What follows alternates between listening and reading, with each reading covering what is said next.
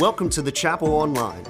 At the Chapel, we're about helping people meet, know, and follow Jesus on the campus, in the city, and around the world.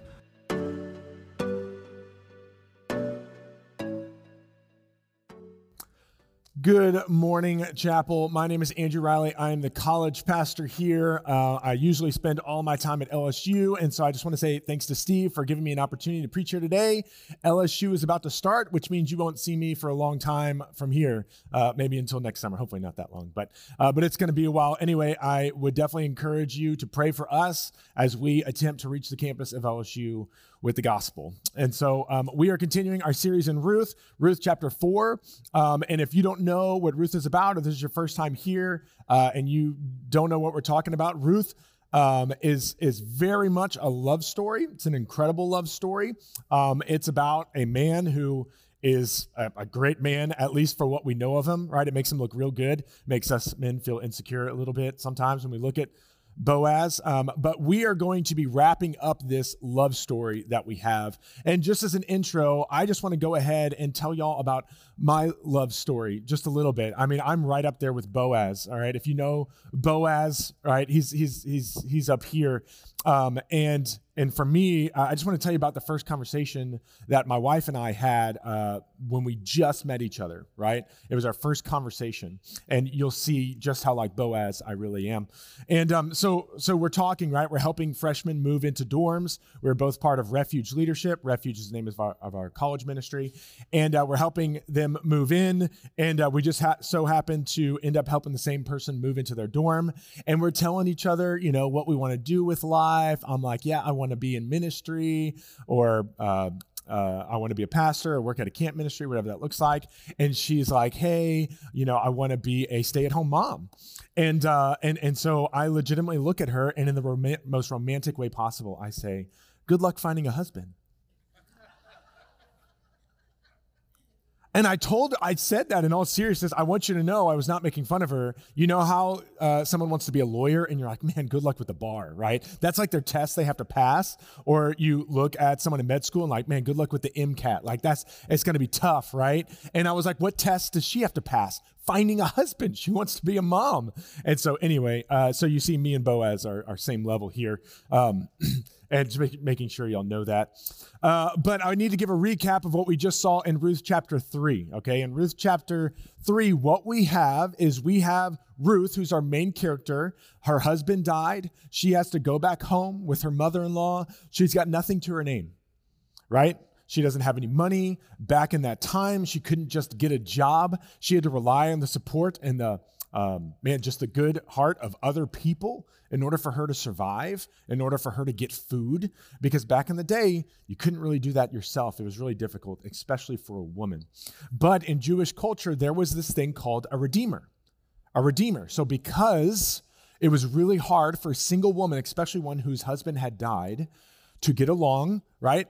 One of the things that we see in the Bible is that God provided a way for them to be, their needs to be met by having a redeemer, which was someone who was a close relative, would not only redeem the land and pay the price to get the land, but also would marry their brother's spouse, their dead brother's spouse, in order to protect this person, to carry on the line the name of their brother, as well as to protect the individual who just lost her husband who couldn't get along. And so in this scene of Ruth chapter 3, she goes to one of her redeemers, Boaz, right, who's kind of like the hero of this story, and she does something weird. She lays at his feet. Basically, it's a proposal, right? Who said the girls couldn't propose, all right? It was a proposal. Hey, look, would you redeem me? Would you redeem me? Would you pay the price on the land, the debt that we owe? Would you pay for that? And so she went to him, and then at that moment, Boaz says, yes, I'm going to do something about this. There is a redeemer. There is someone who's a closer relative than I, and so I need to go to that person first and see if they want to buy the land, pay the debts, and then also marry you in the process to protect you and to carry on your family lineage. And so that's what happens at the end. And then we are told that Boaz, right, the hero of the story, right, gets up and he immediately addresses the situation. And so that's where we pick up in Ruth chapter 4. And so once again, go ahead and go to Ruth chapter 4, and that's what we're going to read. And I just want to point out a few things about the story, and then I want to get into some more important parallels that we see through the story. So I want to mention a few things about the groom, a few things about the bride, because we're about to see their wedding day. It's really romantic, really awesome. They're going to ride off into the sunset and everything, and then we'll get into some parallels after that. So Ruth chapter 4, starting in verse 1. Meanwhile, Boaz went up to the town gate and sat down just as the guardian redeemer he had mentioned came along. There was a redeemer that was closer to him that had first choice if he wanted to redeem the land and also marry Ruth in the process. And so he went up to that guardian redeemer at the town gate. He had mentioned, come along. Boaz said, "Come here, my friend, and sit down." So he went over and sat down. Verse 2, Boaz took 10 of the elders of the town and said, "Sit here."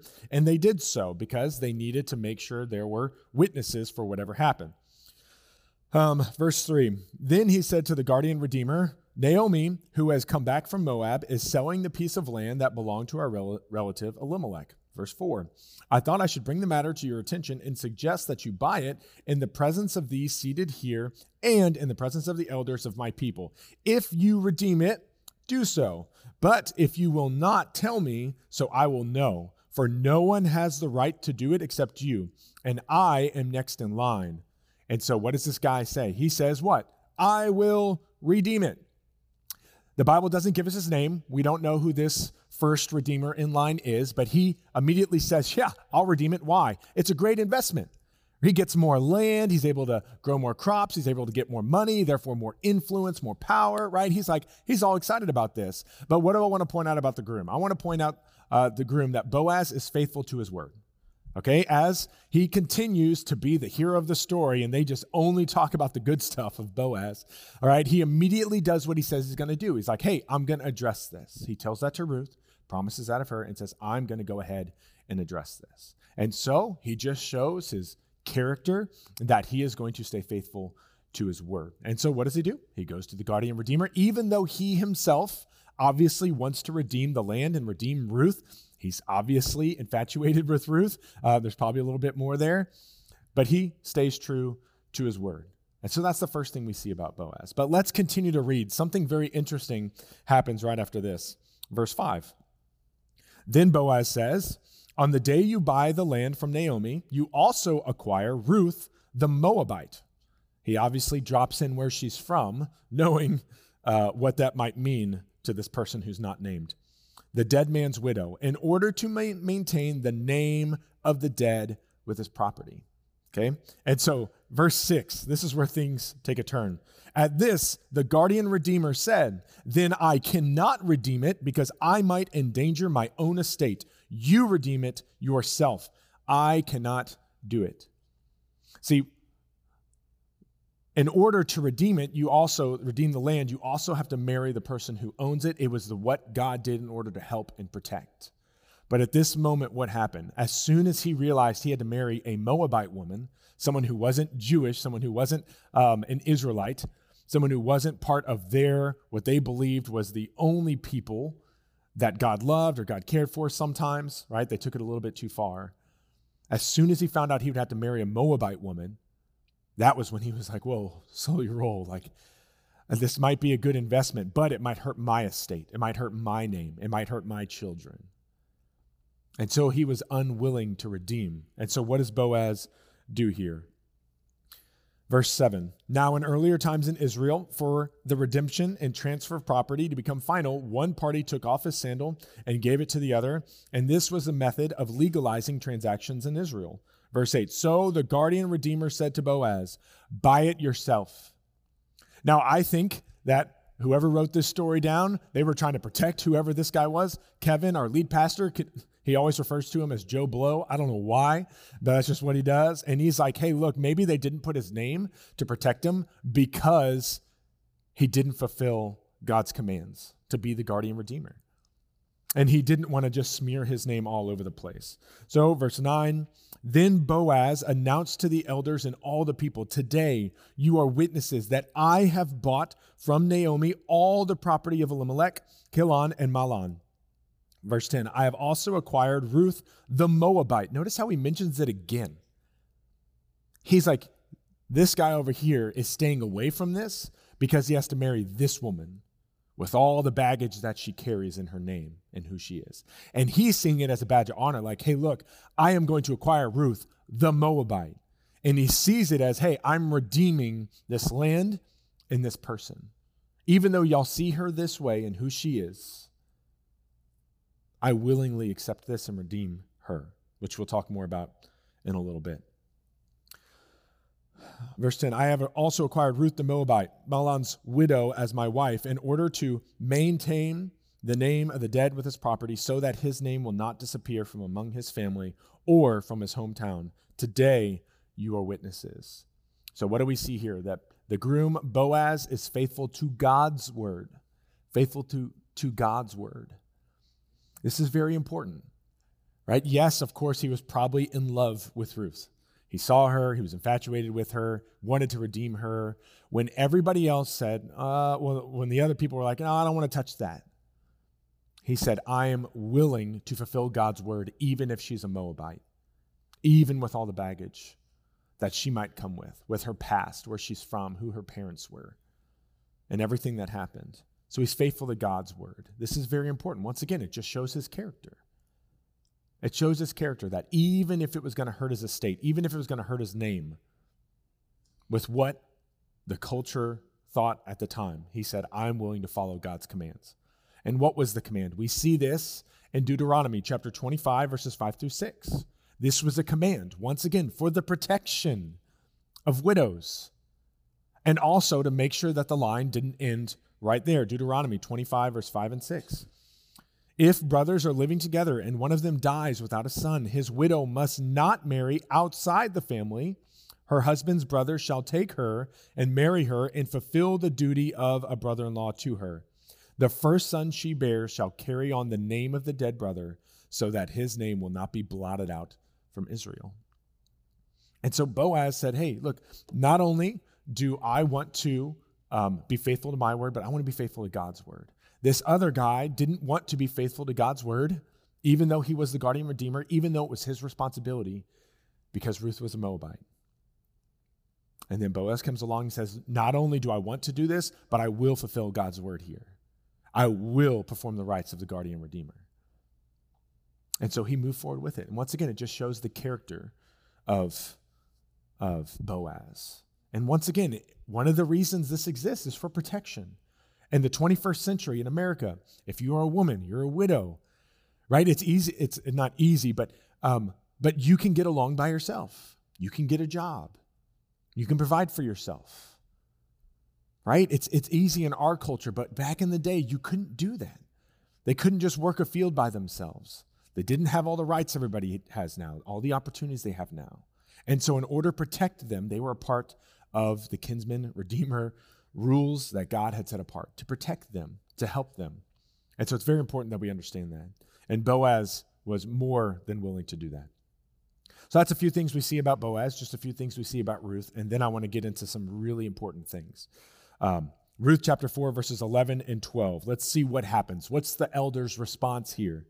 Verse 11, then the elders and all the people at the gate said, we are witnesses. May the Lord make the woman who is coming into your home like Rachel and Leah, very prominent women in Jewish culture or history, who together built up the family of Israel. These two women had 12 sons, the 12 tribes of Israel. May you have standing in Ephrathah and be famous in Bethlehem.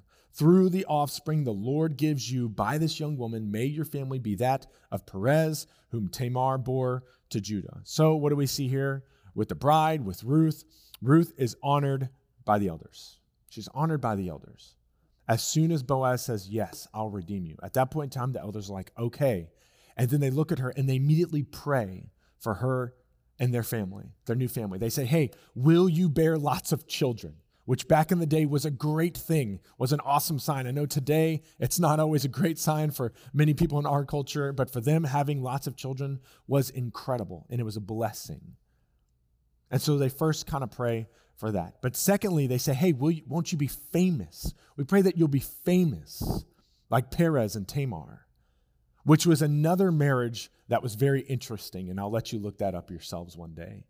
But it was another marriage in which it was for protection, and it was to carry on the name of Judah. And so they pray for that. And then also, they pray both for that they'll have lots of children, and then they also pray that they'll be famous. And we're going to learn more about that next week, that prayer actually came true through their lineage. And next week, Steve's going to come and talk about that. But to wrap this up, just one more thing about the bride, verse 13. So Boaz took Ruth, and she became his wife. When he made love to her, the Lord enabled her to conceive, and she gave birth to a son. And so this brings it full circle. What do we see? The bride, Ruth, is loved and redeemed by Boaz. They got married. They had a child. All the things that were supposed to happen happened, right? This is like an incredible story. They ride off to the sunset. This is end credits, right? This is where Lady Gaga does her love ballad. And then the story is just full circle. Everybody's redeemed. Everybody's clapping. Everybody's crying. And then just like any other movie, we have no idea what happens next. And then when there's a sequel, then you see all the pain and the problems that happened the next couple of years. We don't see that. But all we know is this beautiful love story. And so it's great to just take a moment to look at this and to acknowledge, man, this man was willing to do this. He was willing to sacrifice maybe his image. He was willing to redeem Ruth with all of her baggage, with her being a part of the Moabite people, the people that the people of Israel looked down upon. And he was saying, hey, yes, I'm willing to redeem. And one of the most beautiful things about it is because his mom, Boaz's mom, was Rahab, who was also not an Israelite, and yet she was redeemed as well. And so you look at Boaz and he says, you know what? God doesn't just love the Israelites. Yes, it's God's chosen people, but he cares for the world. And if anybody is willing to come and worship him, then that's a great thing. And that's what God wants. He wants every tribe, every nation, every people group to know that he cares for them, he loves them, and he wants them to be grafted into their family. Boaz knew that, even though it was difficult for the Israelites to see at the time. And so he was willing.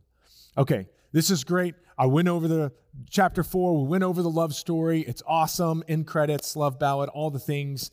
But what I want to focus on now, why is this story so captivating? What makes this book of the Bible something that people look at and they're like, wow, this is great. This is awesome. Why is it that almost every women's ministry wants to go over the book of Ruth? And once again, not trying to be too stereotypical, but there is truth to that. Why is it that so many people look at the story and say, I want to study it, I want to know it? It's because there's something deeper here than just some love story. It's not just a love story between a man and a woman. It's a love story that we can see parallels in the God of the universe to us. And I want to wrap up today by pointing out those parallels. The parallels of what Jesus did for us, what God did for humanity. Those are the things we see in Boaz, in Ruth, that make this story so captivating. And it's so much more than just a love story between a man and a woman, but from God to his creation. And so I want to focus on a few things here. You see, Boaz didn't just marry Ruth. He redeemed her. That's very different. Boaz didn't just say, man, I love her, I'm going to marry her. No, he redeemed her. And you need to know the definition of redeem. To redeem something means to set free by paying a price. To redeem something means that it costs you something to set this thing free, to release it. There is a cost here. And it's one of the things that makes it so beautiful is that Boaz was willing to pay the price in order to set Ruth free, in order to get her out of the debt that she inherited. And I want to say in the very same way, that's how we are to God. In the same way that Ruth was powerless to save herself. She didn't have enough money to pay the debt on her fields.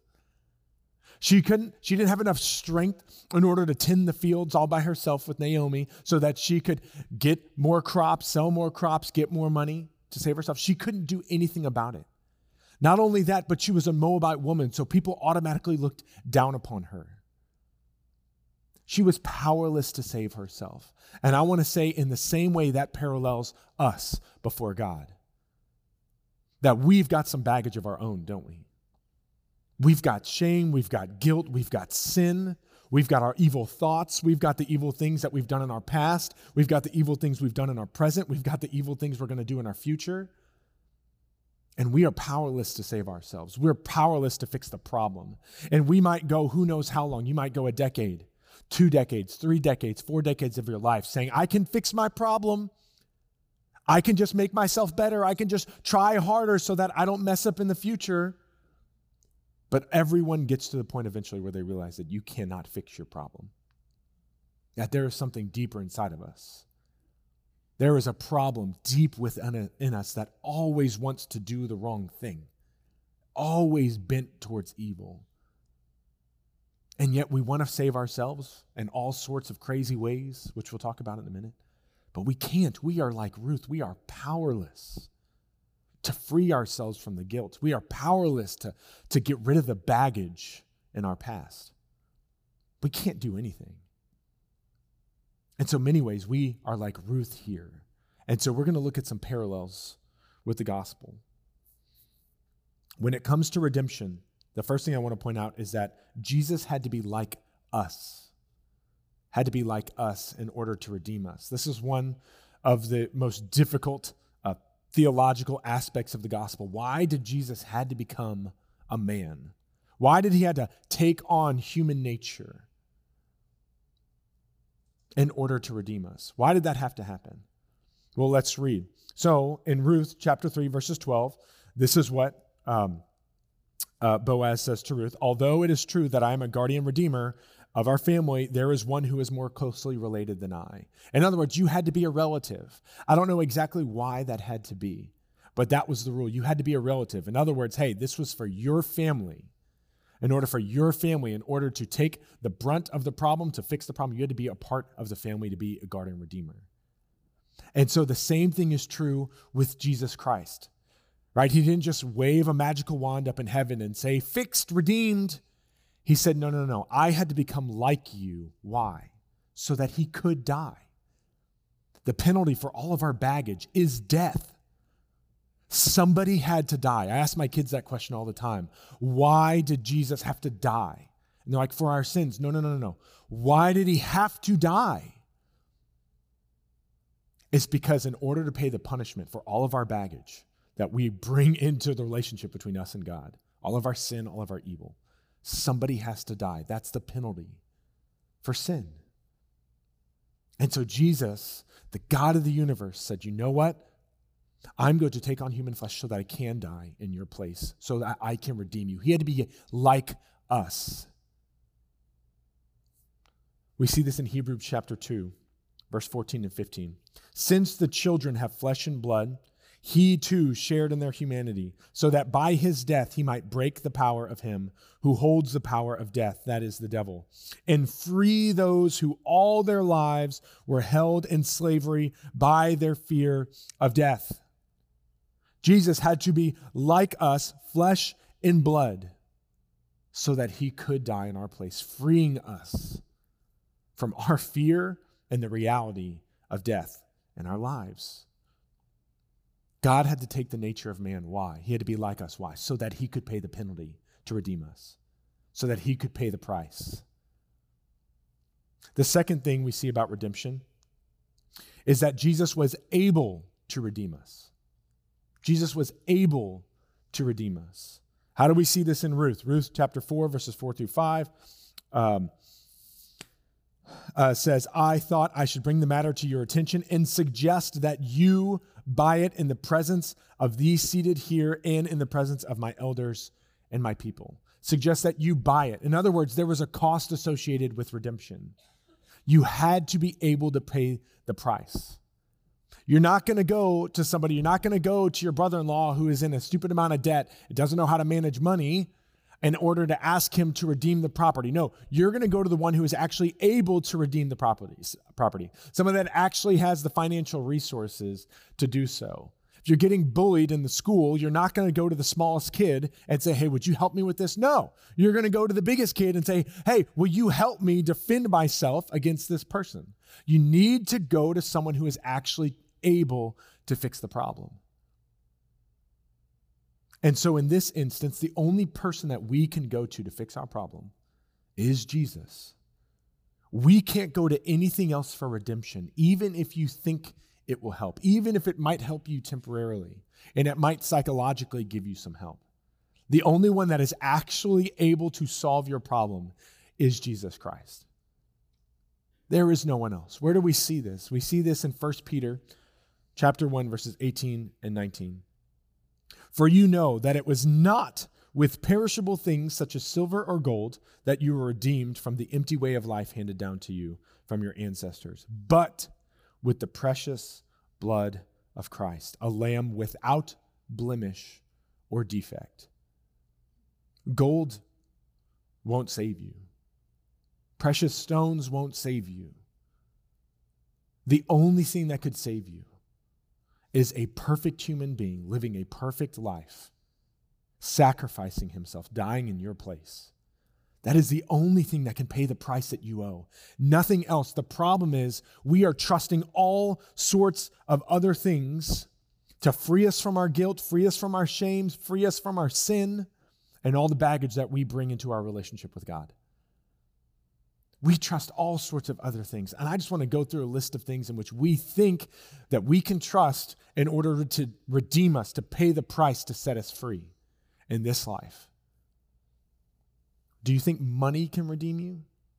A good 401k? Do you think that being the best person you can be will redeem you? No, you're just going to mess up again. Do you think your church attendance will redeem you? Do you think that giving all your money to the poor will redeem you and make up for your past? Do you think having the right president in office will redeem you and save not only our country, but you yourself? Do you think that being a model law-abiding citizen is going to redeem you? Is that going to cover the cost that we owe? Can being a tolerant human being redeem you? Can your agnosticism or skepticism redeem you and just questioning everything? Is that going to solve your problem? Can alcohol redeem you? Can a vacation redeem you and fix your problems? Can your friends or family redeem you? Can your New Age philosophy redeem you? Can you be redeemed by discovering your self-identity and your own self-imposed purpose on your life? Can any of these things actually take the baggage of your life, the evil things that we have done? Can any of those things pay the price between you and a holy God? The answer is no. None of those things are able to redeem you. The only thing that's able to redeem you is the perfect God of the universe coming down, taking on human flesh so that he can live a perfect life and dying in our place. That is the only thing that can save us from our guilt and shame problem. The only thing that can save us from our sin problem. The only thing that's going to take away the baggage that we have brought into this life. And in the same way that Ruth trusted in Boaz to be her redeemer, to save her when she wasn't able to fix the problem, it's the same way God wants us to go to him and see him as the only one that can redeem us. There is nothing else in this life. Only God can solve our problem. Jesus is able to redeem us. Not only is he like us, and so therefore he can take the penalty, but he is able to redeem us.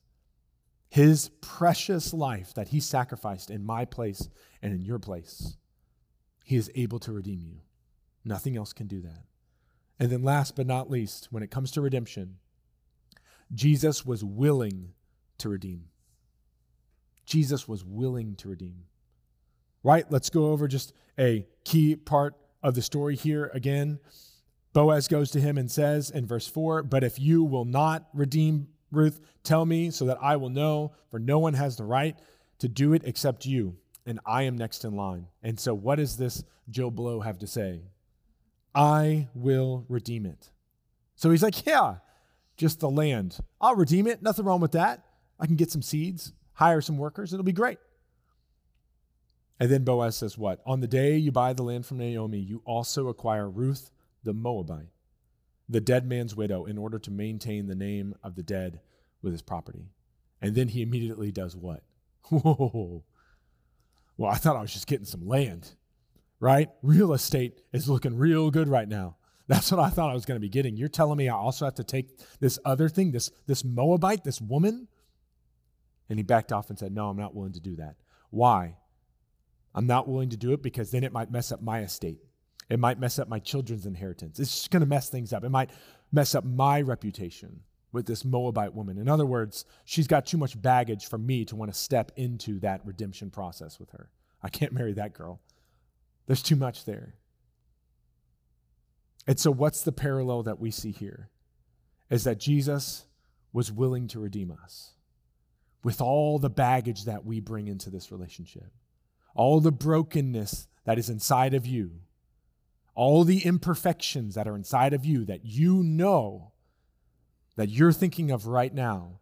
Jesus knew all of that and said, I'm still willing to redeem you. I am still willing to take the cross on your behalf.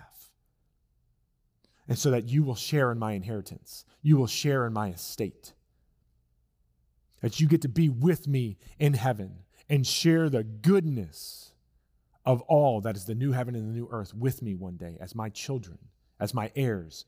And in fact, the Bible says that we are co-heirs with Christ.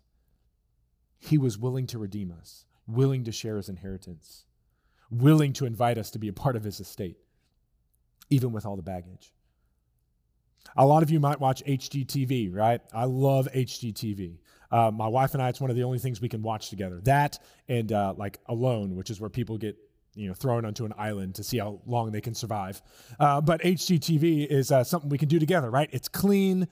It's fun. It's family friendly. You don't have to worry about anything bad. And it's just cool to see a trashed out home that is like 60 years old get remade into something beautiful and gorgeous and redeemed. It's just this beautiful thing. And I don't know how many of y'all just scroll through Zillow. Some of you, like you've got the Zillow app and it's like one of the things you go to all the time, like just to see what's going on out there. And you'll go and you'll look at something, or when you're buying a house, you'll look and you'll see this beautiful looking thing on Zillow. And you're like, wow, this is great. And then you go and you check out the place and you're like, this place is terrible. Like they didn't show me a picture of the HVAC system. Like I wasn't able to see how many times they painted over the floorboards or the molding down at the bottom, right? Oh man, that's like one of my least favorite things. Like they painted over this thing 7 times. Like just get a new one at some point in time. And anyway, and you get there and you're like, man, there's so many problems. And you're like, I can't deal with this. I can't deal with that. That's too much baggage. But when you have someone who is not only able, that has the money, but says, you know what, I'm willing to go into this home with all of the baggage that it brings, with the roof that needs to be replaced, with the old dishwasher, with all the old features. You have these people who are not only able, that can pay for it, but willing and say, you know what, I know how much baggage this comes with, but I'm willing to step in here. Man, and in so many ways, we are that broken house. In so many ways, we come with that baggage. In so many ways, we are broken. And Jesus looks at us as his creation and says, I am willing to redeem. I am willing to come into this house, to spend the money and redeem you. And so the question is, do you want to be redeemed? Do you want to be redeemed? When it came to Ruth, right, she had to lay at something's feet. She had to lay at somebody's feet. And she went to lay at the feet of Boaz. In other words, that is who she trusted to redeem her. And my question for you is, who are you laying at the feet of to redeem you, to solve your biggest problem, your biggest need in this life? Whose feet are you laying at? We're all laying somewhere. Are you laying at the feet of your own philosophy? Are you laying at the feet of your own good deeds? Are you laying at the feet of your friends, your family? Are you laying at the feet of feeling comfortable in this life? Are you laying at the feet of ignorance and just saying, I don't want to think about what happens when I die? Are you laying at the feet of chance and just saying, I just hope God lets me in? Whose feet are you laying at?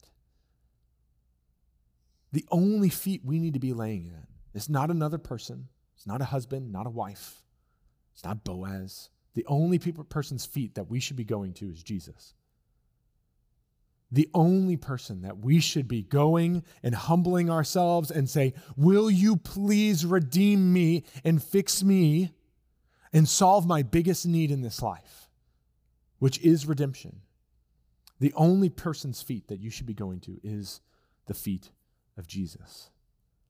I don't know what else you've trusted in your life. I don't know whose feet you've gone to. But the Bible says that, hey, look, if you want your biggest need to be met, which is redemption and a right relationship with Christ, then you need to go to the feet of Jesus. You need to go to his feet and humble yourself to the point where you say, I can't do this by myself. I can't solve my biggest need. I can't redeem myself. I'm powerless, just like Ruth. And so, God, would you please redeem me? God, would you allow your sacrifice on the cross to cover over my sin, to pay the penalty that I deserve to pay? And would you forgive me? And would you save me from all my baggage and my brokenness? And so some of you in this room, you've never gone to the feet of Jesus. You've never humbled yourself. You've never acknowledged that you're powerless to save yourself and gone to the feet of Jesus and asked him, would you please forgive me? Would you save me? And so here's what I want to do. I just want to lead y'all in a prayer that if you've never gone to the feet of Jesus, and now is the time where you say, yes, I've tried to save myself my entire life. I've tried to fix my own problem. But now you're discovering you're like Ruth and can't save yourself. I just want to lead y'all in a prayer. If that's the decision you want to make, then I'm going to pray, and I want you to pray with me. Not exactly what I pray, because my words are powerless. But if the posture of your heart, if your true desire is to humbly go to the feet of Jesus and say, would you please redeem me? Would you allow the price that you paid 2,000 years ago on a cross cover my debt that I owe? He says that anybody that humbles himself and goes before God and begs for forgiveness, that he will be like Boaz and say, yes, I won't stop.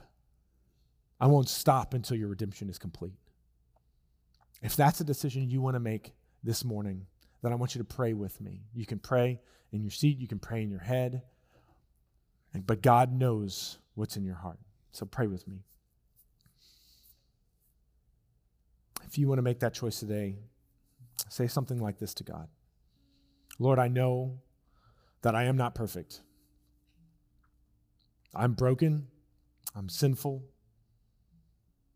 And I bring all sorts of baggage into this life. I have chosen evil things. I have gone away from everything you've said I should do. And I've trusted in myself to fix my own problem. But God, I acknowledge that I can't. I can't fix my problem. I can't redeem myself. I can't pay the price. The cost is too high. And so God, I humbly come before you. I come to your feet. God, would you please forgive me? Lord, I acknowledge that your death on the cross is what paid the price, the debt that I could never pay myself. And I trust that you and you alone are the one who can redeem me. And I believe that you died for me and you rose from the grave, proving that you actually did what you said you were going to do. And so would you help me follow you? Would you redeem me? Would you help me see that my life is now no longer my own, but it's yours? God, every time in the future when I try to rely on something else to redeem me, another person, money, comfort, another human being, every time I try to rely on something else, God, would you bring me back to your feet and remind me that it is only you and your precious blood that could pay the debt that I owe. Amen. If you prayed that and you truly meant it with your heart, not just because you repeated my words, but you truly meant it, God says he is faithful to redeem you, and you are redeemed. And that is a beautiful thing, and you are now in his family, and you are now co-heirs with him. You get to share his estate and his inheritance. And so if you made that decision today, then this is just the beginning of your journey. This is not the end. And so I'm going to be in the back worshiping along with y'all. And if you made that choice, I'd love for you to get up when we all stand up and to come back and talk to me, because I want to help you navigate the rest of your life and what that looks like.